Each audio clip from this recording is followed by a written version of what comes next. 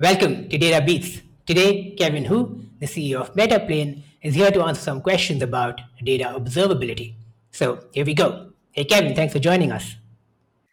Totally my pleasure, Arpit. I see your face and your writing all over the data sphere nowadays, and it's such a pleasure to talk with you and learn that you're a musician. I don't have that talent, but it's nice to meet someone who does. Thank you. Thank you so much, Kevin. Let's jump right in. First question for you, Kevin. Please tell us what exactly is data observability? Data observability is the degree of visibility you have into your data systems. And this visibility helps address many use cases from detecting data issues to understanding the impact of those issues or diagnosing the root cause of those issues. Right. Okay. So there's a fair bit of confusion in the data observability space, as there are many tools with varying capabilities. So let's try to address that. Can you first describe what is data infrastructure monitoring? Infrastructure monitoring is a space that emerged decades ago, but really came to the fore around 10 years ago with the emergence of the cloud, like Amazon Web Services. So, tools like Datadog and Splunk and New Relic help you understand whether your infrastructure is healthy. For example, how much free storage you have in your database, what are the median response times of your API or the RAM usage of an EC2 instance. And this is really critical for software teams, especially as they deploy more and more of their resources into the cloud. Got it. That makes sense. And now, can you explain what is data pipeline monitoring? Pipelines, to put it simply, take A, turn it into B, and put it into C. And this is used across the data system, whether it's using Airflow to pull data from a first party system into your data warehouse or to transform data within a data warehouse or even prepare features for machine learning. And data pipeline monitoring on the first level is trying to understand, are my jobs running? This is a surprisingly hard question to answer sometimes. But the level two question is, are my jobs running correctly? Right? As I take A, turn into B, and put it into C, is A what I expect? Is B what I expect? And was it loaded into C correctly? Right. You made it sound very simple. Great. Okay. So what about monitoring the actual data in the warehouse? How would you sort of describe that? So cloud data warehouses like Snowflake, Redshift, and BigQuery are increasingly the center of gravity of data within companies. To put it more simply, it's where you put everything. And a lot of applications, whether it's a BI tool like Looker, a reverse ETL tool, a machine learning model, are kind of mounted on top of the warehouse. So data warehouse monitoring tries to understand whether the data within the warehouse that is used for all these systems is correct. Okay. All right. Cool. That makes sense. So now some observability tools also offer data cataloging and data lineage capabilities. Can you explain those briefly? Data cataloging tries to address the problem. What does this data mean? And there is a gap between how data is represented in a technical system to how it represents business objects. So, a data catalog is an easy way to attach semantic meaning to the objects within your data system. Here's how a metric is derived. Here is how a table is derived. So, when the VP of data asks you about this revenue metric, you point them towards a data catalog as opposed to having to type out the answer. Data lineage solves the problem of understanding how data within your system relates to each other. So, if you trace data all the way back to the source, either a machine created it or a human put it in. But rarely do the end users of data use that raw data. Right? This is in some ways the job of a data team is to turn that raw data into an analytics ready form that can be used for many different purposes. Data lineage tracks it all the way from the source down to where it's used and sometimes beyond. Cool. Yeah. Okay. Great. So where does data testing fit into the observability stack? We've talked about all of these different capabilities. So tell us about data testing. Just to be clear, that data quality and data observability are two different things. Specifically, data quality is a problem, right? People wake up in the world saying, shoot, I have to fix this data quality problem. Data observability is a technology that can help address the problem, but isn't a silver bullet. And it's similar to software, where if any tool says that they're going to fix all of your software bugs, they're lying. And the same thing is true for data observability tools. Like, we can help you build better processes to measure your data quality and to help you identify issues, prevent them, and to resolve them.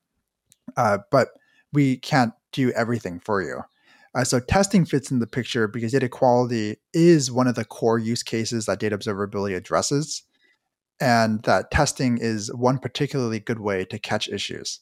Right. Cool. That makes sense. So do you think there should be like a single data observability solution that addresses all of these different issues, or do you think a purpose-built, best-of-breed solution is a better approach for companies? The classic bundling, unbundling question. The most important thing that I care about is that we solve real problems for people. And the best way that we've seen teams introduce data observability into their data stack is to start small and to start simple. And typically that means having a very focused set of features with a very well defined goal and then introducing that. And when it works, expand from there. So I don't have too much of an opinion on if you should bring on one all-in-one tool or several best of breed tools. What I care about is that you bring on observability correctly and that you focus on very specific problems. Right. All right. Time to switch gears. Please tell us why is now a good time for companies to invest in a data observability solution, and what are the downsides of not doing so? Metaplane, our customers kind of fall into two buckets. Half of them say, okay, I'm building a data team from scratch and I want to get ahead of data observability. The other half of them, not by, it's no fault of theirs, but something has happened internally and now they're kind of reacting to the issue. Now is the best time to bring on a data observability tool in the same way that now is the right time to bring on a software observability tool. Where 10 years ago, you might wait for your API to go down and your customers to complain before stepping back, having a post-mortem and saying, okay, we should bring on Datadog. But nowadays, Datadog is one of the first things that a backend team installs. The reason is that when an issue occurs, you have maximum historical context to both detect and resolve the issue. And that when an issue occurs, you don't have two problems, which is that you both have to fix the issue and you have to bring on a tool. So, who is the typical user of a data observability solution, and who are the beneficiaries typically? A typical user is a data engineer or an analytics engineer. It depends on the size of company. We have some customers with like 20-person teams, and their first data hire brings on Metaplane. Other customers are like 10,000 person enterprises, and their head of data governance brings us on. And the user of Metaplane is usually someone who is held responsible for data quality issues, right? Who gets the pings when a dashboard is delayed, but also has a bit of power to impact data quality issues. However, that's a very separate answer than who benefits from data quality. Ultimately, data is not created or consumed by the data team. Right? It's created by upstream teams. The engineering team migrating a schema in their transactional database, product and growth teams using Segment to track usage analytics events, go-to-market teams inputting order forms, and it's used by those same teams. So when data quality improves, the entire company benefits, even though they might not call it a data quality issue. They might say, hey, this number looks wrong, or this dashboard is delayed, which is very important to speak the language of your users when you're on your data team. Yeah, that resonates a lot because I say this all the time. Like, good data infrastructure should ultimately benefit the entire business, and it shouldn't be just for data teams to be more productive. So, moving on, what are the prerequisites in terms of the data stack for a company to derive value from a data observability solution? If you have a database, you could get value out of it today. It doesn't have to be a cloud analytics data store. It could be Postgres or your transactional database, something that you want to gain greater awareness for example, about schema changes or if a row count drops or if some constraint is violated. You don't necessarily have to be on a data team either, right? But if you have that database, you can get value from it today. Cool. Thanks a lot, Kevin. So, last question for you. What's the one piece of advice you have for companies that are evaluating a data observability solution today? We mentioned it before. Start simple, right? You're busy. Everyone is busy. Data teams are especially busy because people are knocking down their doors and you're having to grow your team.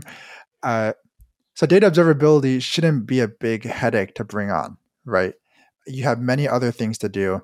So start simple, bring on a tool in, for example, 10 minutes, create some simple tests like row count and freshness and schema tests across a broad swath of tables. And maybe if you have the time, dig in a little bit deeper on the most important tables based on usage and lineage, but just see how it works.